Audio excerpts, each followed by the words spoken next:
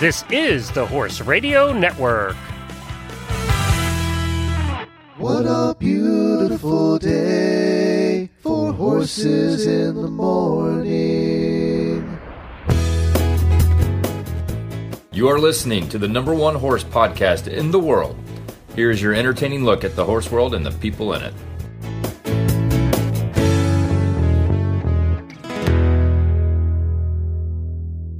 I am Coach Jen from Ocala, Florida. And I'm Karen Chatton from Gardnerville, Nevada. And you are listening to Horses in the Morning on the Horse Radio Network for August 13th, episode 2246. Good morning, Horse World.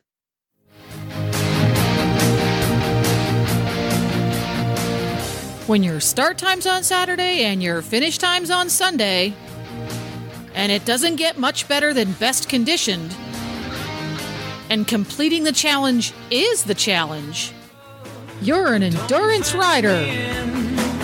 Let me ride through the wide open country that I love. And welcome back, Karen. Karen is here the second Tuesday of every month to talk about everything endurance riding. How you been? Hi, good. This month, we're going to be talking all about Tevis. Now, Exciting. for those who are uninformed, give me the 101. What is Tevis? Tevis is the Western States trail ride that is 100 miles, starts in Truckee, California, and goes all the way over the Sierras to Auburn, California, within a 24-hour period. And it's kind of the big daddy of endurance rides. It's been going since like 1955. So I think this is the 64th year for it. And it's something that most endurance riders aspire to do. It's a big goal for most of us. Mm-hmm. I know when I first started in endurance, that was my main goal. Why I even started doing endurance to begin with is I went camping up at Roby Park. This was 25 or more years ago. And I got hooked. I sat around a campfire talking with a bunch of endurance riders that it totally fascinated me. It was like, I have to do this. And it's like you become possessed or obsessed or whatever you want to call it. So then it becomes like this huge goal, something you want to do. You want to get your Tevis buckle.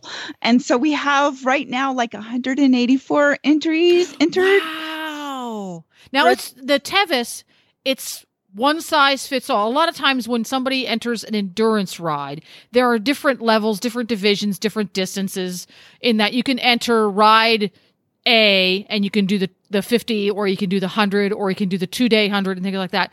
With Tevis, it's everybody does the same ride. Exactly. It's 1 day, 100 miles, and it's point to point.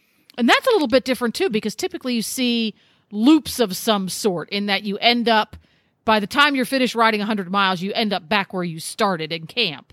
Exactly. And that's not what happens here. What kind of additional challenges does that create for you as a competitor to have, you're ending up 100 miles away from where you started?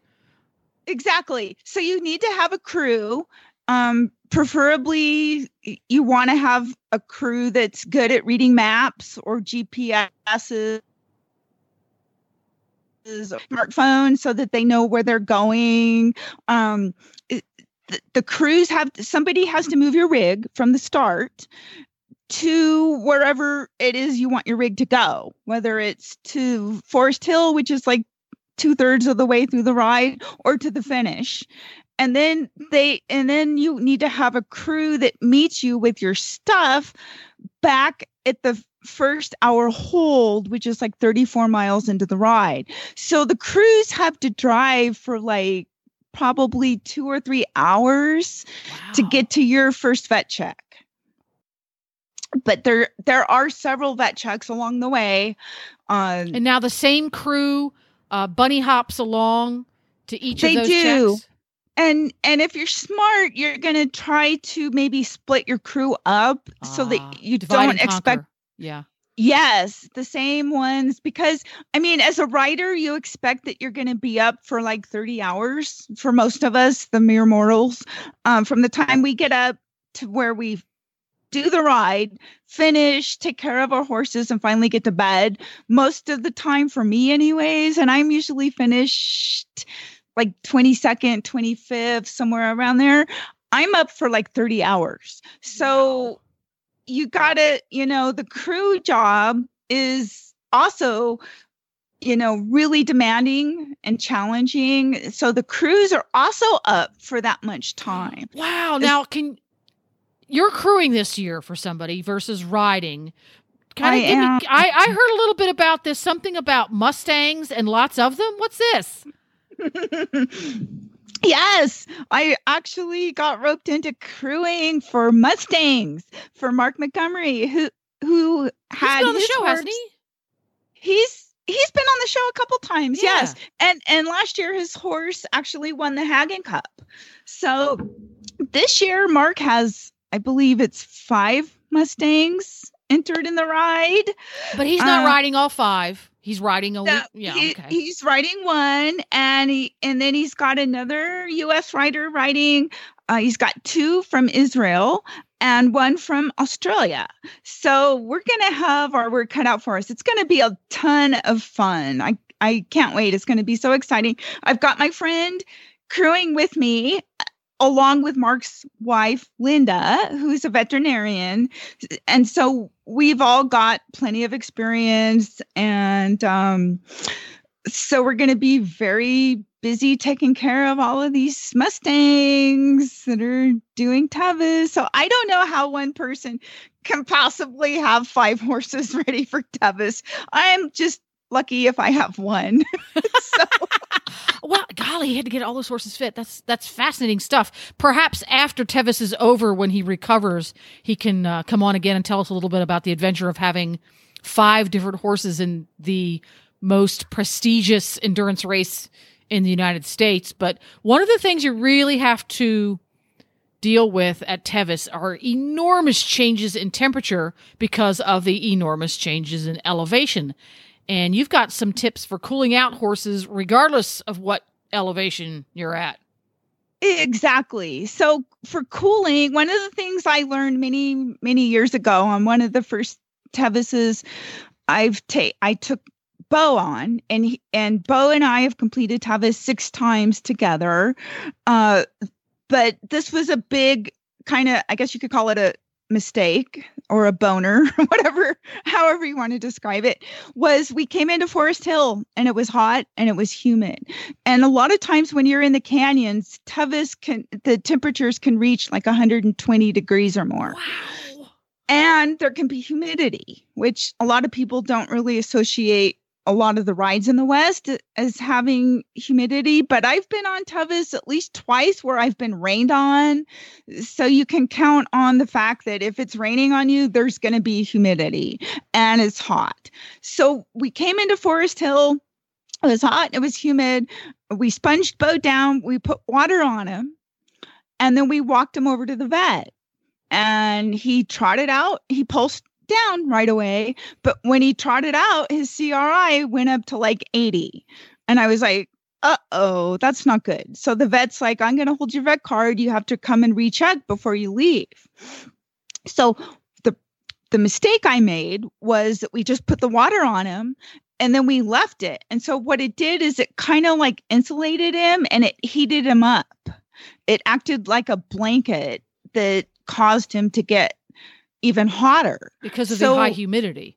Yeah. Yes. And the more humid the air is, the slower the moisture will evaporate off the animal, whether it's human or horse. That's a matter of science. Exactly. So what I learned is the next time, and we've been through it several times since that this happened, just fine with no issues, is we put the water on him. I used ice water. I had my crew pick up ice, and I also added alcohol, not the good kind, but the rubbing alcohol, not vodka. Yeah, exactly. So rubbing alcohol, and you can buy it in a higher percentage than you just that normally would find, say, at Walmart or something. Mm-hmm. So the higher, and a lot of the fast top runners at Tevis do this, and that's who I learned from. It's like, okay, what do these guys do? How do they manage their horses? Mm-hmm. And so I always try to learn from somebody more successful than me. And so I got the high percentage of the alcohol, put it in the water with ice. We sponged, scooped, and scraped and repeated. And what we did, what I've learned is I do that, and you keep doing it until the horse's core temperature drops.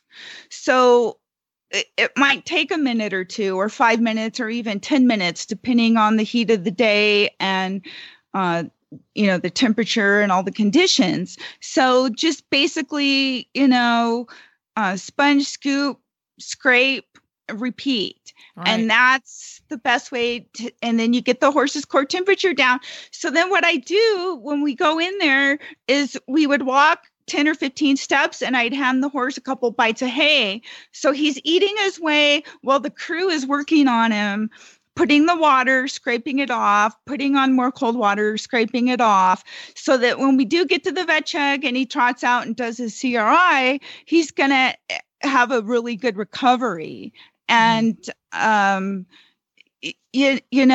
sometimes you have to learn from making mistakes. And that was the one mistake I learned from. Yeah. Because you don't, trust me, you don't want to be on Tevis and have your horse's CRI come back and the vet says he's at 80. You're like, you're turning like pale as a ghost going, oh my God, this isn't me.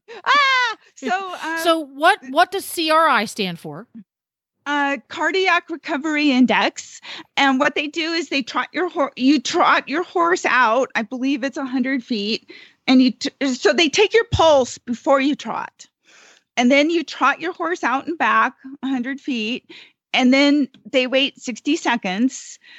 And usually during that time, the vet is checking the other perimeters on your horse, checking the gums and the skin tinting or gut sounds. And then they go back and they recheck your horse's pulse. So what you want, if your horse starts out with a beginning pulse of, say, 52, you want to be able to trot out and come back. And then when they recheck it, you want it to be at, the same amount or lower. You don't want it to go back up. That's usually an indication that the horse is being stressed, or you were just a dodo like me and left water on your horse that heated them back up. Right. So what's happening is you put water on the horse, and because of the high temperature and high humidity, the water itself wasn't very cold. And then when you put it on the horse, the hot horse transfers some of his body heat into the water. But the water is not going to evaporate very fast because it's very high humidity. So by scraping it off, there's less water on the horse, therefore less to evaporate. So even if you weren't adding more water again, by scraping it off, you're allowing the evaporation to happen faster. And then by adding alcohol, you increase the evaporation rate even faster because alcohol evaporates at a much lower temperature than water does. Exactly. And you just have to be careful if your horse does have any nicks or scrapes or boo-boos. Ouch. Ooh, yeah. Don't put that alcohol water on those parts. Yes. In fact, I have a funny story. I was at Robinson's. This was 3 years ago when I did Tevis. And my crew, they didn't realize that I had in the solid aluminum bottles was the alcohol to pour into the rest of the cooling water for the horse. Mm-hmm. And I had gotten a scrape across my cheek from a tree branch. And so the well-meaning crew person, he still feels bad to this day, soaked a wash rag for me. He thought from a water bottle for me to wipe off this scratch across my face. And it was pure alcohol. Well, it was disinfected. It's not going to... I was like, ow. So he's like, oh no, what was in there? And because I was like, ouch, it's burning. So Yeah, you have to make sure everything is labeled properly and be really careful, because if you're using the bottles mixed with alcohol on your horse, make sure you don't drink it. Yeah, that could be good. Or wipe it on a wound or anything like that. Just be careful. Yeah. I know here in Ocala, because we're horse capital of the world, tack shops carry gallons of alcohol like that. You just go down to the store and buy them. But I suspect in a lot of parts of the country, you have to dig around a little bit to find that. But they carry it around here. You can get it in 50%, which is what you typically find in the pharmacy. They carry it in 70%, which is pretty common in tack shops. But they also carry it in 90% here. And that 90% stuff is wicked. It is. Yeah. And practice this at home. If you don't normally put alcohol on your horse's skin, don't wait until a big ride to try it for the first time, because it does tingle quite a lot. And you want to make sure he's cool with that. If I put straight alcohol on Nigel, he will dance over top of you and crush you. All 1,250 pounds of him. Usually by the time the horses have gone 34 or 60 whatever miles in Tevis, they're fine with anything you do with them.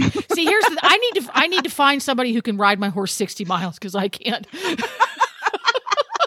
Exactly. And by the way, that thing where you have to trot 100 feet and back again, that's the hardest part of the ride for me.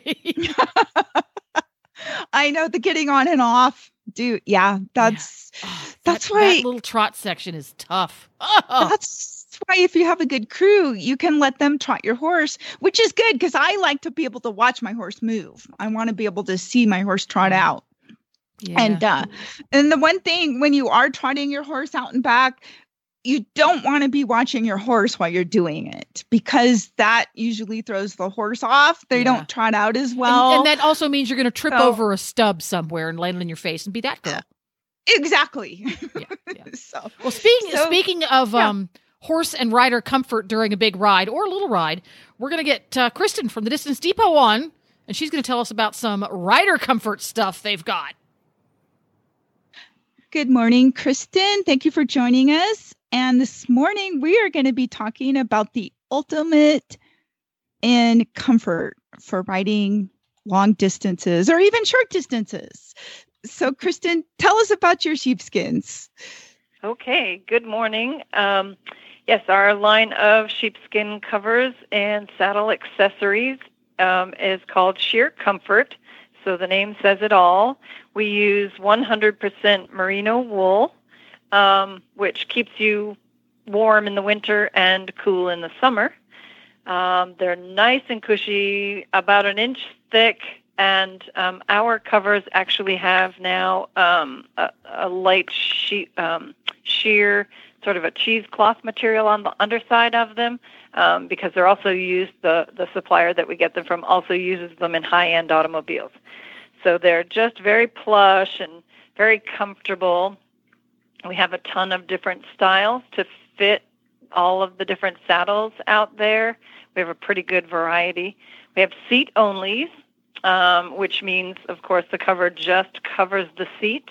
We have them for English saddles, and then a Western/endurance style. So it's fitting most of the Western type, endurance type saddles. We had added in an oversized English seat because a lot of these bigger reactor panel saddles and saddles with deeper dressage style seats our smaller cover wasn't fitting into those. So we now have the oversized English seat, which works really well on those deep-seated or big endurance-y type English saddles. We have full covers for the English saddles too, in a dressage style, all-purpose, and we added a cover called the Endurance Multi. So it's designed to fit some of the saddles that are a little bit different. Some of the saddles just were a little bigger than our English covers, but the Western covers didn't work well, so we designed the Multi. So that fits a multitude of different saddles. And each cover on the website has all of the dimensions, so you can measure your saddle and then open up each one of these covers and look to see if the sizing would be right for your saddle. We also have a deluxe Western, which again fits on the Western endurance type saddles, and a full Western, which some people call the Lady Godiva. And we have a lot of riders who are out there riding in shorts, so this would be the cover for you. It's the cover I ride in. I love that cover.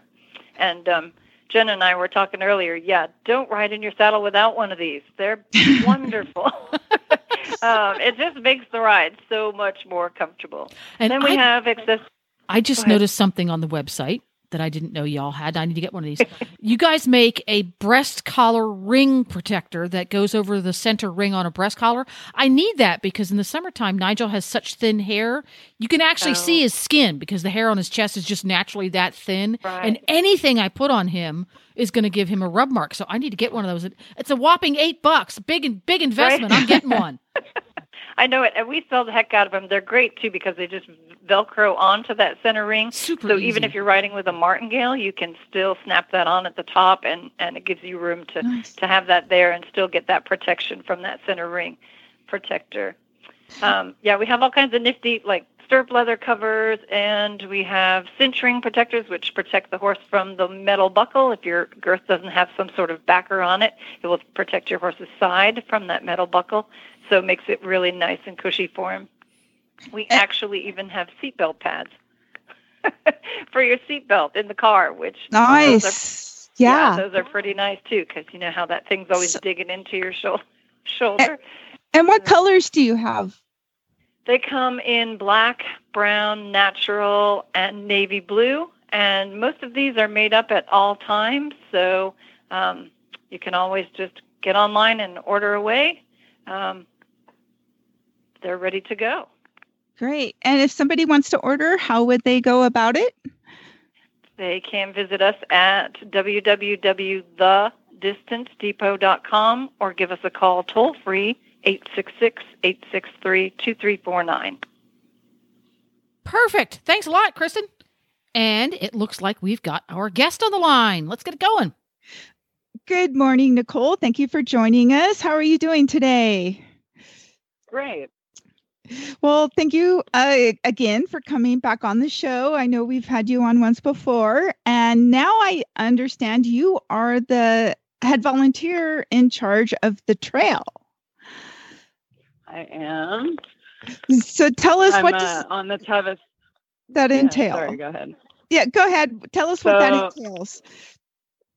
I'm on the Tevis Board of Governors, which is made up of, I believe, 30 people, and a lot of the governors have responsibilities to put the Day of Tevis together, and my particular responsibility is the trails, making sure that all 100 miles of trail is passable and in good shape for the riders. And as you know, the run shares part of our trail, so actually this year has been the first year where we've officially teamed up with them and created our own trail stewardship program, kind of modeled after what some other trails such as Tahoe Rim Trail does and Pacific Crest Trail. But basically we've divided the trail into 8 segments that are more manageable and then assigned a trail leader to each of those segments. And that leader is in charge of getting their own team together to basically make that trail segment their baby and take care of it for the run and for the ride. Mm-hmm. And so the Western States Endurance Run deviates in a few spots, and obviously we all know where the people in charge of the segments know where those deviations are. So some people have more segments than others, some have more canyons than others, but we kind of did a trial version of this last year, and this year we've implemented it full force, and it seems to be working very well. I think the challenges this year in particular were the ever lengthy winter, which left a lot of snow and made it hard to get into the high country until very late. And also the fact with that snow, the ride date was delayed a month. We made a decision, I think back in March, to decide that we thought it would help the ride with more entries by giving people an extra month of training, because a lot of races got canceled early in the year due to the weather. And then also give us some more time to work on the trail, still staying in a full moon time. We do lose a little bit of light with it being not in July, and now it's in August, the race this year. But it also created some challenges where the run was at the end of June, and now the race is August 17th, where normally the horses go maybe 2 or 3 weeks after the run. And so it's a little bit less maintenance in between events. But the people have risen to the task, and I think the trail is going to be in great shape. Probably one of the better years, actually. I think so too. The weather's looking to be just perfect for the ride. So how many volunteers do you have that work on the trails? So because each segment leader is in charge of their own, destiny, basically, we found that smaller groups that are highly trained in doing trail work and have gone through the Forest Service certifications, such as getting certified to use a chainsaw, using all the proper safety attire while doing so. It's just easier to manage with like a less than 10-person crew for each segment. So some segments probably only have 4 or 5 people. Other times they might need like 10. So there's at least altogether 100 people that really dedicate a lot of time to the trail. And then there's like probably more of a core group of 50 that do all the heavy lifting. Wow. And I saw recently Bob Sidnor posted about cutting out one of the granite rocks that had a sharp edge on it. Yeah, so Bob has been very helpful detailing out reports. He's very good at report writing.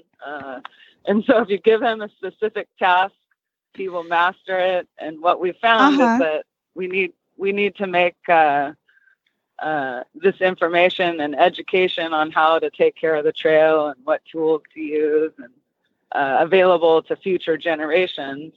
Because basically when the trail was passed down to me from the prior person who unfortunately passed away on the trails team that did it, there was very little information for me. I kind of had to jump in and try to figure it out. And it was very difficult. So Bob's been helpful documenting a lot of the things for me, which is nice. And he's also a certified backcountry trail master. So I think he's been through a lot of trail classes. And basically the trail I know for this coming weekend, Tevis obviously is this Saturday, August 17th. We really do feel like it'll be in great shape. There's a couple spots that we know that we'll have to tackle after the race to make them even better, but they're fine for the ride. They're going to get through, and we know where we've got to do some work for next year, because sometimes a lot of the best work we can do is actually in the fall. There's no snow and before the next snow. But the Granite Chief Wilderness is in really good shape. There was a lot of work done on that trail several years ago, putting up rock armor for the areas that used to be known as the bogs. And it's been reported that all those are in really good shape. Oh, good. And I see you are now entered on the entry list. I saw. I am. That was a real last minute deal for me. That's the best way to do it, though. Yeah, less stress. I was stressing. I haven't had the perfect year training, which a lot of people like to go into Tevis with that perfect year. Everything's perfectly prepared, and I've kind of had a whirlwind of a year with it's a newer horse to us, but the last race was fabulous and fun and low stress, and we went into it just prepared to have a fun day, and that's what I'm going to plan on Saturday. My mom is riding for her 23rd buckle. She has 22, and Wow. she will be 75 next month. So I'm going to ride with her, and I figure she knows how to complete Tevis better than I do since she's done it so many times. Right. And, yeah. So how many times have well, you done it? I have completed it 4 times out of 6 attempts. Oh, good. Okay. Wow. So I know I rode a little bit with your mom last year on the ride. I remember she was behind me as we were heading up towards Cougar Rock. Oh, yeah. Yeah. Did you guys go over the rock? I Probably. did. I'm pretty sure she probably did too. I'm imagining, gosh, just to think of, I've only been over it. I finished 8 out of 9 times, but to think of going over it 22 times. Wow. Or just doing the ride that many times. That's just kind of crazy. Tell us a little bit. One of the things I was mentioning to Jennifer earlier was about your mom's quarter horse that finished the ride like 13 times. Tell us about that horse. So that horse was a horse that she bred and raised. It was a product of an accident. She had another quarter horse that she had just gotten into endurance on, and she had a stallion that actually ended up getting moon blindness, but he escaped, and next thing you know, the baby running around, and that became Thunder's Lightning Bar, who kind of became her main endurance mount for a long time. I want to say she had a little over 8,000 miles, and she did Tevis Cup 13 times, which for anyone listening, if you think of the lifespan of a horse and their competitive years, that's a lot of years of actually going to that race and making it. And I don't even know. I think she only maybe got pulled once, and there were a couple years where she did not ride her because of, something going on or injury or whatnot. But 13 years of her life, that horse made it from the start to the finish line. Wow. She definitely knew where she was going. Is definitely impressive. Talk about showing up all those Arabs, right? Yeah. Wow. Yep. And I believe she had to do some little bit different training and feeding, because obviously quarter horse is a little bit different than an Arab. I think a lot of people tend to overtrain, and that you definitely could not do that with that mare. She needed time off in between races. And she was quite stubborn, so that might have been some of it, the heart that gets the horse through too. I know. I have found myself, I've only done Tevis on the one horse 6 times, but every time he goes, he gets better and he makes it seem easier. Yeah. And so that's just like a total blessing. It's so awesome to get to ride the same horse over and over, versus a different horse each time. So that's so cool. Your mom is just, what a lucky person she is to have had such a special horse like that. That's awesome. And so I really hope she finishes this year, and I hope you finish. And thank you. Tell us, what did you think of the Tahoe Rim Ride? Oh, so beautiful. That ride definitely, besides Tevis, I believe is the best ride in the West. It's just really well managed. That was the ride that made me decide to ride Tevis. to do Tevis. Normally I wouldn't do a 100 2 weeks after a tough 50 like that, but I feel like we took care of our horses. I got to ride with Heather Reynolds, who I don't even know the last time we got to ride together, because she lives on the East Coast now and spends some summers here, but we don't typically ride in the same caliber of riding. Sure. But yeah. You guys look like you were having fun. Yeah. We had a blast. We were tourists all day. We stopped and let our horses graze in the grass. We took beautiful photos all day. We took so many photos, I think our phones went dead because we were videoing and taking photos literally all day. So just a beautiful ride. I believe it was good Tevis prep, lots of elevation change, and now I know where all you Nevada people go train for your hills for sure. That's when I first started doing pretty views. Tevis. That's what I did, was that ride from the valley all the way up and then back. It's definitely a good training ride for sure. Lots of technical stuff on there. Yeah. So no, it's really a pretty ride. Lots of history. I enjoy the history of a lot of our trails. The Tahoe Rim ride has a lot of history with how the water got supplied all the way apparently to Virginia City, which is mind-boggling that we figured out how to do that in the 1800s. Yeah. And still to this day, that is how the water is supplied to the city of Virginia City. So which also is one of my other favorite 100-mile rides, as you know. Mm-hmm.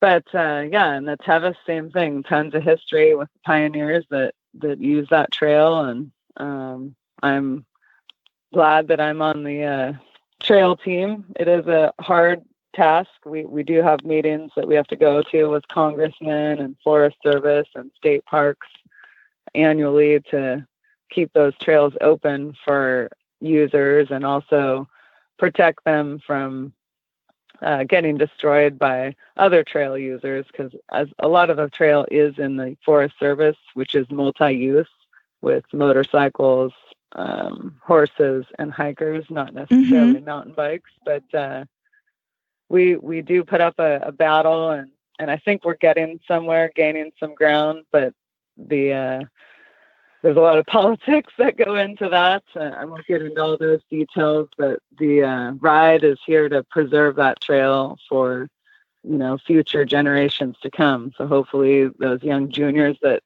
you take, Karen, that you're bringing up into the sport, which I think is wonderful, will be able to continue riding on these trails for their lifetime. Yes, hopefully. Yes. Tevis is such a legacy. So thank you, Nicole, for all you do for working on the trail. And I want to wish you and your mother good luck this year on the ride. And I'll see you on Friday at Roby Park. Have a great ride, Nicole. Woohoo! And Karen, you have some explaining to do. You were talking about something called a Tevis Angel before we got started today. What the heck is that? A Tevis Angel. A Tevis Angel. Okay. It's like a long tradition where if somebody's doing Tevis for their first time, often they'll have a friend that gives them a Tevis Angel, which is just sort of like a token of good luck. And so I have these little coins that are little guardian angels that watch over you. And so I attach a little ring and a clasp with some of my horse's tail hair. And then I pick, or my friends nominate, the people that they want to get the Tevis Angels to watch over them and give them hopefully good luck and keep them safe for the Tevis ride. And it's just kind of a fun thing. I do this year. I've got there's 9 juniors entered in Tevis, and so I did the Tevis Angels for the juniors, as well as several different people I know that are doing Tevis for their first time, or friends that nominated friends that are coming, and so we're going to surprise them with a little Tevis Angel with hair from, Chiefs and AARC Hall of Fame horse. And Bo has finished Tevis 6 times. So they've got a lot of good luck, hopefully, coming their way. And hopefully they'll all have a successful ride. Even if they don't finish, hopefully they'll still have everything, go the best way it can still go. We all can't finish every single time we start every single ride. So the trick is hoping that you have good luck no matter what happens. So how did the Tevis Angel thing get started? Do you know? I don't know. I got my first angel back in the 90s. From a friend, and that angel has been in my saddle pack for 38,000 and some miles. Wow, 38,000. So it's like a little talisman that you carry along. It is, yes. That's cool. And Tevis is the only one who does that. I don't really know. Other rides may do it. I just kind of like doing it because I just think it's kind of fun, and and my horses don't seem to mind donating their tail hair. So And it's always tail hair, never mane hair. yes, it's tail hair. We wash and shampoo and yes, in fact, I am going to, because I've made like 21 angels this year. Poor guy's gonna lose a lot of hair. I've got pieces of horse tail hair all over my kitchen counter. Now, are you the only one who makes these for riders, or are you in charge of making them for the riders? No, I just do it on my own. There are other writers that do it and have done it for many years. It's kind of it's a thing. It's all just kind of in fun. And, it's just kind of cool. I think it's really cool just because it's very personal. It's not, okay, we're gonna go out and we're gonna buy X, Y, or Z tchotchke and put it into your packet so that you have that. It's very personal. You have to know each person and you have to go find them and give it to them. That's so neat. Cool. Yeah. And hopefully they will all have a great experience one way or the other. One way or the other. One way or the other. Well, the statistics are only around 50% finished Tevis. So some of them may have to come back again in order to finish. So it's, there's no guarantees. But hopefully your guardian angel, and what I put on the little note is never ride faster than your guardian angel can fly. There we go. Now, for Tevis, if you were to average it out or typical, at what point do you really start to see, I'm going to call it attrition, that's probably a bad word, but you start out with 180 riders, and it's just one big group start, is it not? Or do they stagger them? They have 2 starting pins. They usually put the faster riders, the experienced top ones. Yeah. 60, not necessarily the most experienced, but the ones that tend to ride faster and place up front. They pick 60 of those to put in the first pin, and then everybody else goes behind them. And that way, and I think statistically, the first pin has a higher pull rate overall than the second pin does. Mm-hmm. So being in the first pin isn't always the best place to be. And that's assigned. That's not something you sign up for. They say, you go here. No, you do have to sign up for it and request it. Oh, but then you have to have a record to go with it that shows that you can consistently finish up in the front. Because because that way those people are up in the front and then they're not trying to pass and with all the rest of the field. Because most of the field going to Tevis just wants to finish. That's the goal, is to get your buckle and just finish the ride. And then you've got these 60 people in the first pen that all want to win. So you have 2 pens. So the first pen takes off. How long do they wait till the second group goes out? Just like a couple of minutes. And you leave out of Roby Park. There's been a few times where I've gotten to lead the second pin out. And so once the first pin goes, then they let the second pin start. And we have to walk. It's like a mile to the actual starting line. So we walk, and it's really kind of cool because it's dark. There's sparks flying from all the metal horseshoes on the trail. Wow. So, and you hear the pounding of, how many hundreds of horse hooves going down the trail, and you see the sparks and the electricity in the air. And it's like the most exciting thing ever. So everybody walks until they get to the actual start line. Is it a mad dash, or is it pretty controlled? And then yes, it's kind of both. It depends where you're at. I'm sure the first people take off. The trail quickly narrows down to single track. So you go from this nice wide road that you can drive a rig down to single track trail, just like that. And then everybody, it kind of backs up a little bit. You've also got in the first 10 miles, you've got several footbridges that are like a couple feet wide or so that some horses get a little squirrely on. So that can add a little bit of excitement to the whole thing. But yeah, the start of Tevis is not like any other ride I've ever done. So it's pretty cool. Oh, wow. So that just makes me all the more want to follow along. And the folks at Tevis, or the Western States Trail Foundation, have really stepped up their game in using technology to let people follow along. Tell me a little bit about that. They sure have. And so they do what we call the Tevis webcast. So riders at home can follow along. Riders or crew at the ride can actually get online and follow along.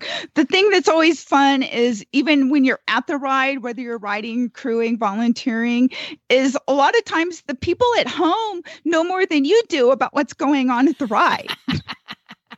Because of the technology, which is really cool. So they do a live webcast where starting on Friday, they take pictures of every single rider and horse, assign the picture to the web page with the rider number and their statistics and their information on each person.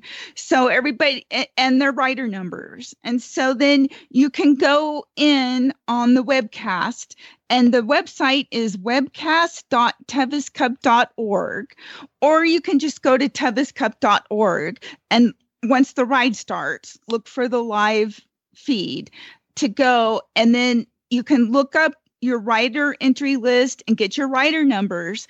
You can input your rider number, and it will take you throughout the day to every check that the rider goes through, their in time, their out times, for all of the checks. And so that's really cool. So you can keep up. And like I said, even if you're at the ride crewing, the crews can use this to look up and see where their riders are in and out of the various checks, so they know when to expect them at the hour holds that they're going to be at. They've also got GPS tracking for the riders that want to carry a GPS and be tracked. Then people can literally follow their riders. The dot. I love watching the dots. Yes, because I did that, I think last year, and then year before last when I rode both, I carried a GPS, and they're not, infallible. There's times where they don't always pick up a signal, or they might show some bizarre thing. And what really screws things up is if a rider gets pulled and they end up getting trailered, and then it shows their GPS signals way off the trail. Oh my gosh, what just happened to Mary? Oh no, that person's really lost. But so, that's sort of a really cool thing. So, there's just a lot of things that you can go to. And for the GPS tracking, it's called trackleaders.com /Tevis Cup 19. And so from there, you can go and click on the different riders by their names and their GPS trackers and follow them, which is always kind of cool, so that it says here that the volunteers are manning 18 checkpoints. Wow. That's a lot of volunteers, because when they say volunteers plural, they mean it. That doesn't mean 18 bodies. That's probably at least 36 bodies. They have about 800 volunteers. Wow. To run Tevis. At least that was what I know of from a year or two ago. Yes, there's like 18 volunteers, couple of dozen or more veterinarians. You've got ride management. So, it's the biggest event of its type pretty much I would say in the whole Western Hemisphere. It's the most known, endurance event, I think, in the world. Definitely something that almost every endurance rider wants to aspire to, is to go do Tevis. Wow. So probably if you put into your search engine Tevis Cup tracking, Tevis Cup webcast, et cetera, you're going to find all of these links, but we'll also put them in the show notes for today's show. Okay. Tevis also has a Instagram and Twitter accounts, so you can follow live that way. So they've really kicked it up. I like this. Yes. And Flickr. I'm going to be uploading photos that I'm going to be taking on goody. Friday and Saturday. So I'm going to be uploading photos to Flickr, FLICKR.com. And just go to Flickr and then look up Tevis Cup. And there will be albums separated by each check. And hopefully I'm going to be able to rename my photos with my initials so that everybody knows who took what photos and that sort of thing. And so I will be also uploading photos and sharing to the webcast. And crewing for 5 different Mustangs. Yeah. You're going to be a busy girl. It's going to be fun. Exciting. I'll tell you what, though, before noon on Saturday, I'm going to be wishing I was riding. Yeah. See, that's the thing. Exactly. And right now we have 26 international riders. 26 international. Really? Yes. From New Zealand, Israel, Australia, Canada. Yeah. So, this is kind of a big deal for a lot of people. That's pretty cool. To come and do this. And speaking of putting on the miles and being happy about doing it, we cannot do the show every month on the second Tuesday without our wonderful sponsors. And one of our wonderful sponsors that's been with the show since day one, since you started doing the endurance show, is Renegade Hoof Boots. Renegade. Yes, renegadehoofboots.com. They make a couple of different models of hoof boots, the regular classic Renegade boot and the Viper. And they do a glue-on version, which I have used on Tevis, but I've also used the strap-on boots on Tevis and done well with those. They're super easy to use, come in a wide variety of sizes and colors, and they have the best customer service. If anybody needs help with sizing and fitting, they can call Renegade, go to their website, send them a message, go to Facebook to Renegade Hoof Boots, send them a message, and they can help you choose the right boot. which boot is going to fit your horse the best. And I've been having the best luck again this season with both of my horses. We just did the Tahoe Rim Ride 50, which was a really technical ride. We're doing lots of switchbacks up and down, hopping over boulders, going through water crossings, thousands of feet of elevation climb. I mean, it's a tough, challenging ride. And the boots, again, were just absolutely perfect on both horses all day. We've done rides this year where it rained on us all day and we were in the mud with water crossings. And again, the boots were terrific. So if you get a good fit, the boots are great. I never regret going, this route and keeping my horses barefoot. I don't got to deal with farrier appointments or anything like that. Which is nice. Yeah, that's nice. And if you're not familiar with Renegades, go check them out online at, was it renegade.com? Renegadehoofboots.com. Renegadehoofboots.com. They're very slim in that they're not a big bulky chunk on the outside of your horse's hoof, which is nice. So they're less likely to get caught up in anything you're going through, brush or mud. There's not a lot of surface area for muck and mud to stick to. And if you're not someone who chooses to use boots as an alternative to a traditional shoe, one of the really cool things about the Renegades is you talk to the great folks at Renegade and get your best fit. They are lightweight and slim and easy to carry on your saddle. If you need a spare, for example, your horse wears traditional shoes. He pulls one off. Uh-oh, what now? Look at this. I've got a Renegade hanging right here on my saddle. It weighs practically nothing, and you can just slap it on your foot. I remember there's been a couple times at Tevis where I come into a vet check and riders have lost shoes. Their nailed-on shoes have come off, and they're frantically searching to find somebody that has a spare boot. And it's like, really? You're doing Tevis and you didn't need a boot. Carry a spare boot of some sort. Yes, you know, it's a very, very wise investment. It is. Everybody should have a spare boot, regardless. And I'm lucky because Bo takes like size 2s on all 4 feet. Oh, how handy. That's very handy. And what's really cool is most horses have smaller feet than that. And it's like, sorry, I can't help you. Well, you know, and I've done it. I have lent my spare boots out on Tevis to riders. And then I think as I'm going down the trail in the dark, you know, now I don't have a spare boot. Yeah. So, you know, that's why every person has to be prepared. You have to be prepared as best as you can.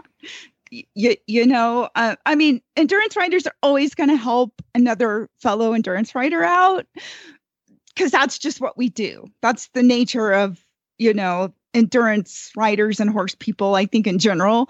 So if somebody needs a boot and I have one that's going to fit, I'll let them take it, even if it means that now I don't have one. So let that be a lesson. Don't be that girl. Exactly. Get your own boots. And they come in awesome colors. Really awesome colors. They do. Awesome. And if you've got more than one boot, like say, for example, you have horses that have different sized feet, or you have a spare boot in several sizes because your horse has 2 different sized feet, or you have multiple horses, it's really nice because you get size 2 in the green one, and you get size 1 in the shiny copper colored one. So even a horse husband can figure out which boot goes where. Exactly. Hint. Anyhow, it's been lots of fun talking all about Tevis. And for all of the goodies, you go to teviscup.org website. And as I said, if you want to get some of the specific links, just jump on over to today's show notes, the show for August 13th, 2019, and they'll have the live links. If you're tuning into any other time, those live links will be gone because the ride's done. Are there any cool upcoming things coming in AERC? Yes, I'm sure there are, because for the western part of the country, it's high season. Where can people find rides? It is. Go to AERC.org. We have the AERC National Championship coming up at the end of October. That is going to be in Ridgecrest at the 20 Mule Team ride. Oh, so that's a kind of a cool thing that's coming up, having the national championship on the West Coast. And otherwise, go to the ride calendar. Just go to AERC.org and you can look up rides near you based on your region or state. And there's lots of them. Mm-hmm. And if you're a newbie like me, you look for the introductory rides and the short rides. And the organizers are oh so tolerant of clueless folks like me, so don't be afraid to ask what you think might be dumb questions. You think just because you're new, you're clueless? No. See? I'm clueless and I wear it proudly. There we go. We do. We all do. We can all be clueless. That's the whole thing. It's okay. And we all recognize it and accept it. It's fine. And to find links to today's show, go to horsesinthemorning.com. As I said, this show for August 13th, 2019. You can follow us on Facebook if you haven't done so already. Go to Facebook and search for Horses in the Morning. We also have a Twitter account if you'd like to live your life 150 characters at a time. Our handle is Horse Radio, all one word. If you haven't downloaded the app for your iPhone or Android, do it now. Go to your app store, search Horse Radio Network, download it today. It's quick, it's free, and it's easy to use. And then your friends who are less tech savvy, gently and kindly take their phone and download it on their phone too. They'll thank you later. And finally, thank you very much to our sponsors. As I said, we couldn't do this show without them. And our sponsors are Distance Depot and Renegade Hoof Boots. Thank you very much. And we will be seeing y'all tomorrow, Wednesday, for more Horses in the Morning.